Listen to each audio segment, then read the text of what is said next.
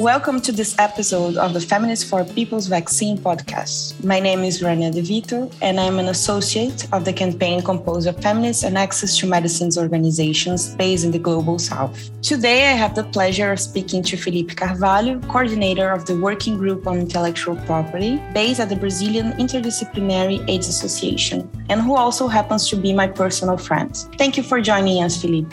Thank you, Rania. It's a pleasure to participate.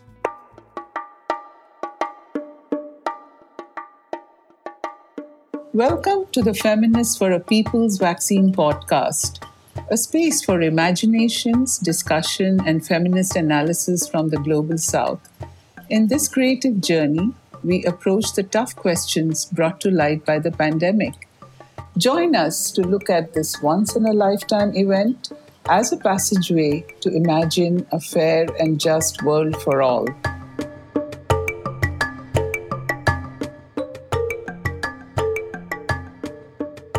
So, Felipe, I would like to start with a more personal question. You are a journalist by training, and today you are also an activist, and you have a master's in international political economy. How did you get into the social movement for the right to health, and more specifically, the movement for access to medicine?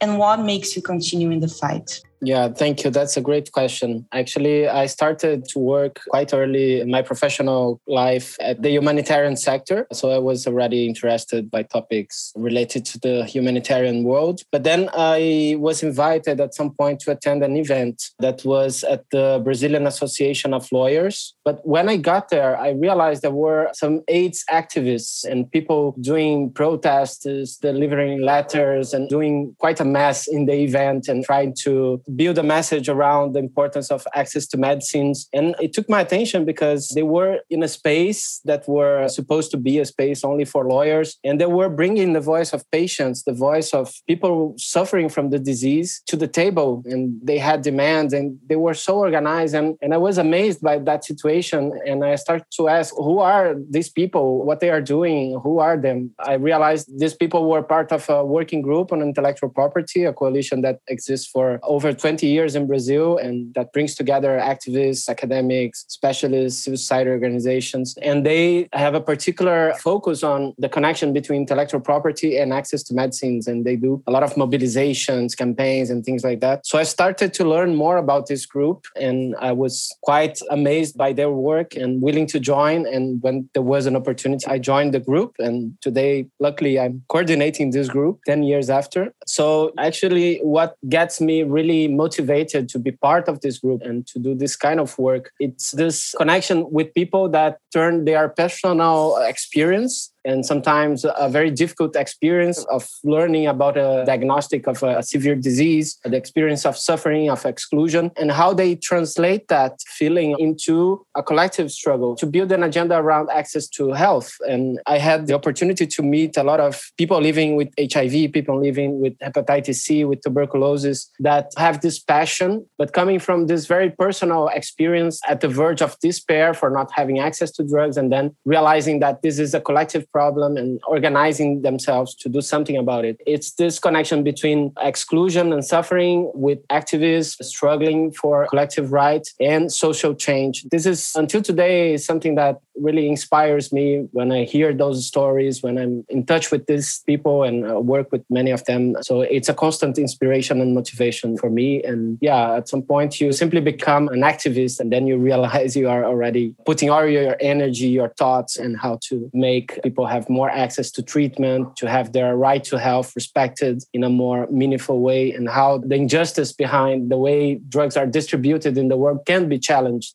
The Brazilian Interdisciplinary AIDS Association is part of a landmark in the history of access to medicines, which is the enactment of the compulsory license for the antiretroviral drug efavirenz used for the treatment of HIV. So first, I would like you to briefly explain what a compulsory license is, and also tell us a bit about this history and its parallels to the current moment of the COVID-19 pandemic. Well, compulsory licenses are a very important public health strategy in the first place. We have been over the years calling governments to use that because this is a legal tool that governments can use to protect the health of the population, basically. Of course, as it is a legal tool, there are some complexities on how it works and depends on the country. But in the end of the day, that's the purpose, is to make sure that people can have access to the treatment they need, to the vaccine they need. So the compulsory license basically says that a drug that is patented, and first let me explain what does it mean when we have a health good that is under patent. When we have a patent, it means that one company has exclusivity over this product. So only this company can sell, distribute, and we can immediately think of two problems that emerge from that situation of exclusivity. The first is scarcity, because if this only one company cannot produce the quantities that people need, there will be rationing, there will be shortages, there will be privileges to some countries that can buy and other countries will be left empty-handed. So the scarcity is a real issue when you have a patented health product, because one company normally is not able to supply the global demand. So it's too much power for only one company to have in its hands. And the second problem is the high prices, because when a company has no competitors, they have the capacity to charge whatever price they want. And what we have learned about this kind of situation is that normally companies explore the human despair, because people, when they need a treatment, they need a health product, they will do anything. They will sell the house, they will go in debt, they will do anything to buy and stay alive. So companies, normally their profit strategy is based on that. It's quite, I would say, cruel. It's outrageous. We see over the years, the price of the drugs are increasing more and more. For cancer drugs, for example, they are already above $100,000 in the United States. So how much people are willing to pay to stay alive? So they explore exactly this despair that people normally go through when they found out about a severe disease. That's the kind of power that companies that have a patented product can use. So that's why governments can intervene when this situation is really harming the public interest. It's harming public health. It's harming a response to a given disease. The governments can act. And the way they can act is using a compulsory license. That's the most powerful tool that governments can use to stop this kind of inequity, this unfair situation that monopolies can cause. Basically, when a compulsory license is used, it means that other producers can come in and use the same knowledge that the company that has the patent has. So we can diversify the number of producers, and governments can supply from different sources. They can negotiate better prices. And in the end, they can provide sustainability to their treatment policies, because that's what matters to us, to save people's lives. And people are going to the public health system looking for treatment. And if the government is not able to buy those treatments, their right to health will be disrespected. It's all connected. So we need to look at those monopolies. And when they're being harmful to the public interest, we need to stop them. And the compulsory license is the way to stop them. But at the same time, it's not even a controversial measure. The big players of the pharmaceutical company, of course, they don't like compulsory license because they lose the power to charge the price they want, to choose to which countries they will sell. This kind of power they lose because they have competitors, so they need to rethink their price strategies. But they are still on the market. When their patent is licensed through this kind of procedure, they still participate in public tenders, they still sell their products, and they also get royalties once each of their competitors come in the market. So the companies, they get compensated and they keep playing the game of selling, negotiating. They still can participate and sell their products at a lower price, of course, but they don't lose market, they don't lose any kind of revenues, and they get royalties as an additional revenue. So there is a gain for the public, there is a gain for the pharmaceutical companies, there is a gain for the public health system that can ensure more sustainability. So it's a very important measure, but governments normally don't use too much because in some countries, depending on the law, it's too complex, it's too bureaucratic, and we can improve the laws to make sure that governments can use more easily this kind of solution. It's a public health solution that saves lives, and it needs to be used every time that there is a public health issue or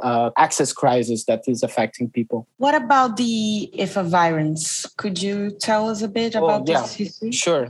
Yeah, that was the only compulsory license used in Brazil so far. And we have seen amazing results emerging from it. The two major results were the price reduction that was quite huge for this product and the increase in the number of people on treatment, because this drug was used back in 2007 when the compulsory license was used in Brazil for the initial treatment of HIV/AIDS. There was a huge demand for this particular drug because everybody that was starting on HIV treatment were in need of this drug. It was too expensive because the government was only buying the patented version. A lot of people could not get it. But then the government managed to use the compulsory license, buy generics, and expand the offer. So more people were starting treatment after that. So we can say the most important result was really increasing the number of Brazilians getting treatment for free for HIV/AIDS. It was a very important precedent that Brazil has created. It was inspiring for other countries to see a country like Brazil using the compulsory license. And it's important also to note that it was not a decision that came from nowhere. It was a decision taken in 2007. But since the early 2000s, Brazilian civil society, patient groups, HIV/AIDS activists, they were calling the government to use compulsory license to preserve the Brazilian HIV/AIDS program, because since the early 2000s, Brazil started to buy patented drugs and the cost was so high that in many occasions, the Brazilian program was at risk of becoming unsustainable. And there were public declarations by the Ministry of Health saying, we may need to stop this program and people who get drugs for free will need to buy the drugs and we don't know what will happen to people, because it was so hard to keep buying those patented drugs that the government almost gave up. They said, maybe it's not possible anymore to offer to everybody for free. So that's why this kind of measure was so important. That's why civil society was saying to the government, okay, so if you're not being able to pay high prices, use compulsory license, buy generics, reduce the price, let's keep the program, let's save more people, let's show that this is possible in developing countries. This pressure from civil society was always there. And then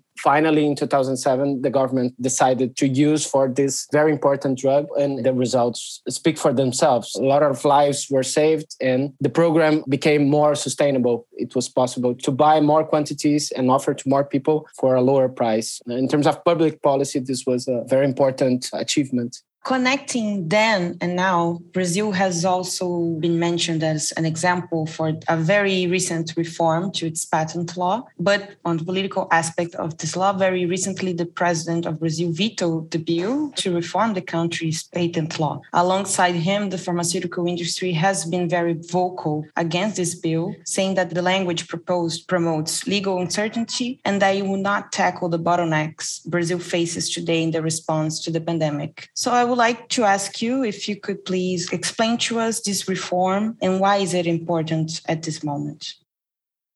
This new reform that we are discussing in Brazil is actually the most important development on Brazilian intellectual property law in the past decades. Because what happens with compulsory license is that they are quite useful. They have strong results. And we have seen that not only in Brazil, but in many other countries in a wide scope of diseases. Compulsory license have been used for hepatitis C, for cancer drugs, for HIV drugs, always bringing these important outcomes of price reduction, scaling up of treatment, more people being able to access universal treatment. So the results are quite well known. But again, in some countries, the compulsory license procedure, it's complicated, takes time. And in the case of Brazil, for example, it depends a lot on the willingness of the government to use it. So there is very little public oversight over this kind of decision. It's not a very democratic process. It needs to be initiated by the government, decided by the government. And we know that governments change a lot in terms of ideology or the kind of influences they receive. So when the pandemic started, we as civil society, we started to think like, how can we improve the compulsory license so it gets more used? It works best during this kind of situation that we are living. And it's not so dependent on the government, or it's not so vulnerable to the pressure of pharmaceutical companies. How can we actually have lessons learned from the past years of use of compulsory license in the world? So we try to read a lot and think a lot and bring to parliamentarians some views, some studies, some ideas. And actually there were more than 18 bills proposed in Brazil about compulsory license during 2020 and 2021. So this is really relevant because it shows that at the level of parliament, at least, the topic got a lot of attention because the reality is that since 2007, when we had the compulsory license issued in Brazil for an HIV/AIDS drug, the topic basically disappeared. The government was not speaking anymore about using compulsory license. There was a lot of lack of attention to this important public health strategy. But with the pandemic, at least the parliament started to pay attention and they were willing to do something. So we encouraged them and we also brought our own suggestions. And through many technical discussions, there were some good bills proposed that make the compulsory license faster, more wide, and more efficient. And between all those proposals that emerged, one of them became the focus of the attention of the parliamentarians, and it was revised and discussed in more detail. And it contains a lot of the civil society demands, which are that the compulsory license can be used for many technologies at the same time. Instead of having a case-by-case approach, as we had in the past, now we can have a list of important technologies like vaccines, diagnostics, medicines, all in the same list. And we can start the process already for a group of health products that are essential. So that's an important development. The second thing is that civil society can participate and provide suggestions to this list. Also, academic institutions, different sectors of society, they need to be consulted. The government is basically obliged to open this discussion with the whole of society. This is a very important democratic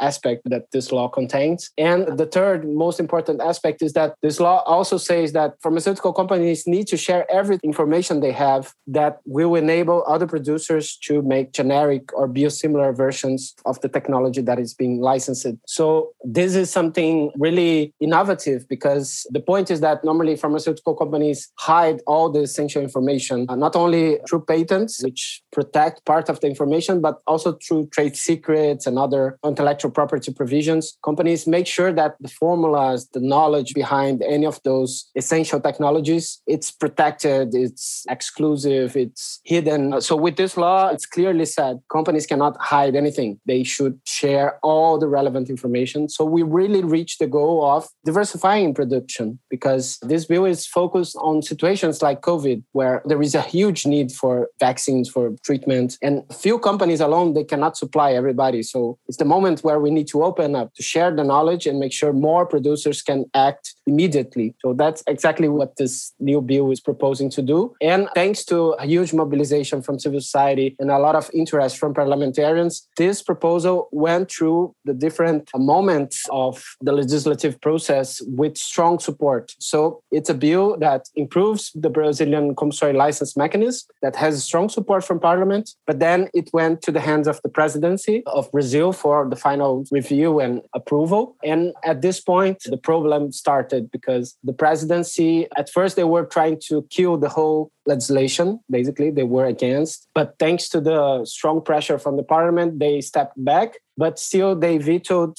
some of the important provisions. So we are now in this embarrassing situation, I would say, that we have a very progressive, innovative legislation. Other countries are starting to look at it as a model, as a reference, but we cannot use it because of the vetoes of the presidency. We are, since September last year, calling the parliament to do something about it because they have the final word. They have the power to say no to the demands of the presidency. They can remove these vetoes and restore the original legislation. So we are calling them to do that, but the issue is not solved yet. So we hope now, in the beginning of 2022, this is in the top of the parliament's agenda to make sure that this new legislation works and enables Brazil to buy the drugs to treat COVID-19, because we are seeing in Brazil a huge challenge for people to have access to the treatments recommended by WHO. So this law is the best way for Brazil to ensure access to those treatments. This means for people that are in the intensive care units, their lives can be saved, if Brazil starts to buy those treatments. And buying generics is a way to ensure that we are able to supply all the need of the population. For vaccines, the same. If we can buy similar versions of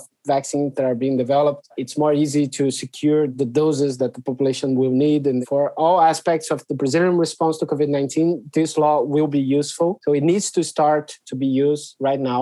About the pharmaceutical industry arguments, they are all the same. If a government uses a compulsory license, companies will not supply the country or companies will not make investments on research. It's the same kind of old arguments. They are not true. We have seen over and over countries using compulsory license, and the only consequences are good results or more lives saved. And normally those threats by pharmaceutical companies are not really meaningful in any sense. They don't have strong legal basis or anything that you can rely on. So it's basically an attempt to maintain privileged position in which they can charge whatever price they want, in which they can supply only rich countries and provide some donations to the poorest countries when they are feeling in the mood of providing donations. When we do a reform like this in Brazil, we are challenging the system somehow, because you're saying the right to health comes first. It doesn't matter if there is a patent or not. If we are in an emergency, if we are in a public health crisis, the public interest should prevail. Drugs, vaccines should be treated as public goods. One way of doing this is having this kind of legislation that provides sharing of knowledge, that provides public participation, that provides a very clear and quick compulsory license procedure to make sure that drugs are available to everybody. I think Brazil is really leading by example with this legislation, but we really need to put into practice. This will be a more compelling example for other countries. Once a law like this is approved, does this mean South-South cooperation can be easily fostered? Could you share some similar experience you can recall in the history of access to medicine and technology transfer? Yeah, it opens more space for collaboration. First, in terms of supply, because if Brazil really creates this space where patents are not really blocking access to other sources of the same product, it means Brazil can negotiate with different producers, and especially those producers in the global south. And we have seen that, for example, in the case of HIV/AIDS, the efavirenz drug, Brazil initially purchased from India a generic version and then started to learn how to produce, and now this drug is produced in Brazil. So yeah, when you have this freedom to operate and the companies, the scientific institutions, they are not afraid of infringing any patent, they have more space for collaboration in all levels. The negotiation for supply, but also in the level of technical cooperation, scientific cooperation, because what happens when we have a lot of patents on the same products is like a minefield. Nobody knows where they can move, where they can start a collaboration or not, because there is always the risk of one of these big companies coming after you and fighting a litigation for a patent infringement. So when we stop this situation, there is more space for collaboration for sure. I don't have followed closely particular examples, but we can see in the field of vaccines, for example, Brazil has a lot of collaborations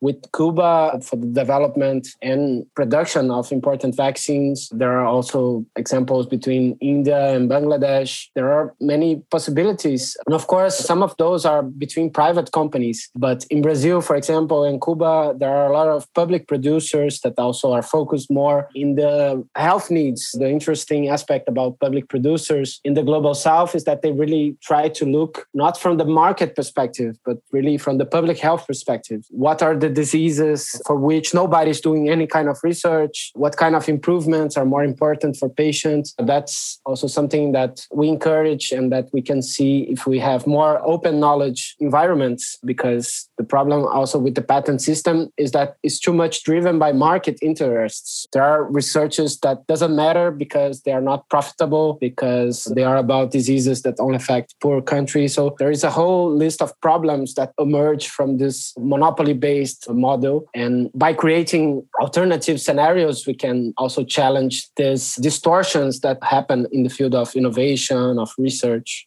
So going through some press articles that argue against the Brazilian law, usually authored by the pharmaceutical industry, they claim that bringing civil society to the negotiation table only increases bureaucracy and that negotiation should be restricted to the relationship between states and companies. How does that argument resonate with you?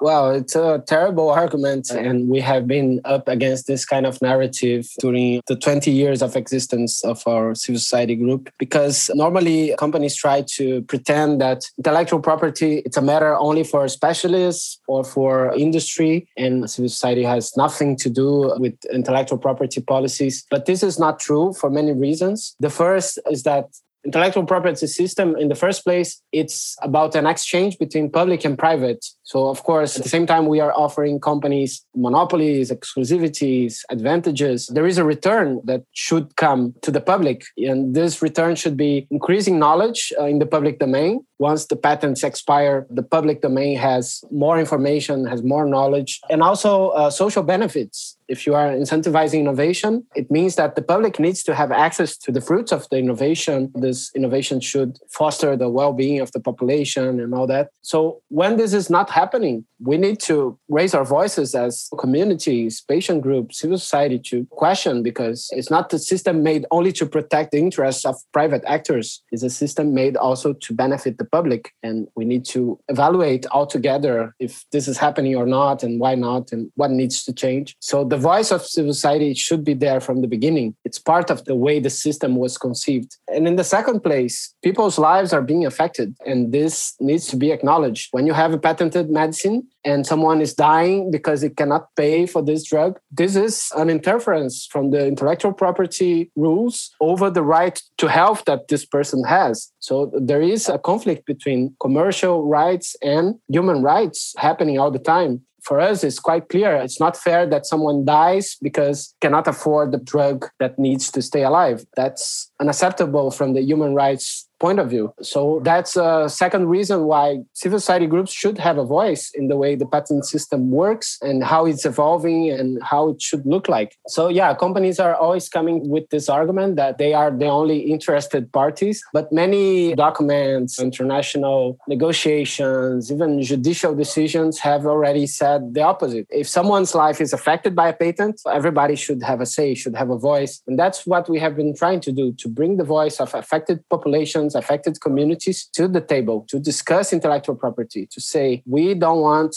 unfair patents to be granted. We don't want the patent system to work only to favor private interests. We want the compulsory licenses so our people can stay alive and well. All those conversations need to happen and all voices need to participate. So when we have a compulsory license bill that says civil society is to be consulted, that's a progress, because now what happens with what we call the public health measures, they exist, but the problem is that they are in the hands of governments that sometimes are not really connected to the public interest, are not really hearing their population, and they are too much vulnerable to the pressure from companies. We have seen that here in the region. Colombia has tried to use compulsory license, Peru, Chile, and they suffered a lot of pressure from companies against it. So they stepped back and they didn't use, and they had reasons to do that for hepatitis C, for cancer. We do need to bring compulsory license and other measures to the hands of the people. People affected should have a major role to play. And that's the direction we are trying to reach with this new legislation, to make sure that people can participate, that compulsory license becomes more democratic. It's not only if the government is willing to use or if the company accepts it, it's about the public interest, the needs of the population and the voice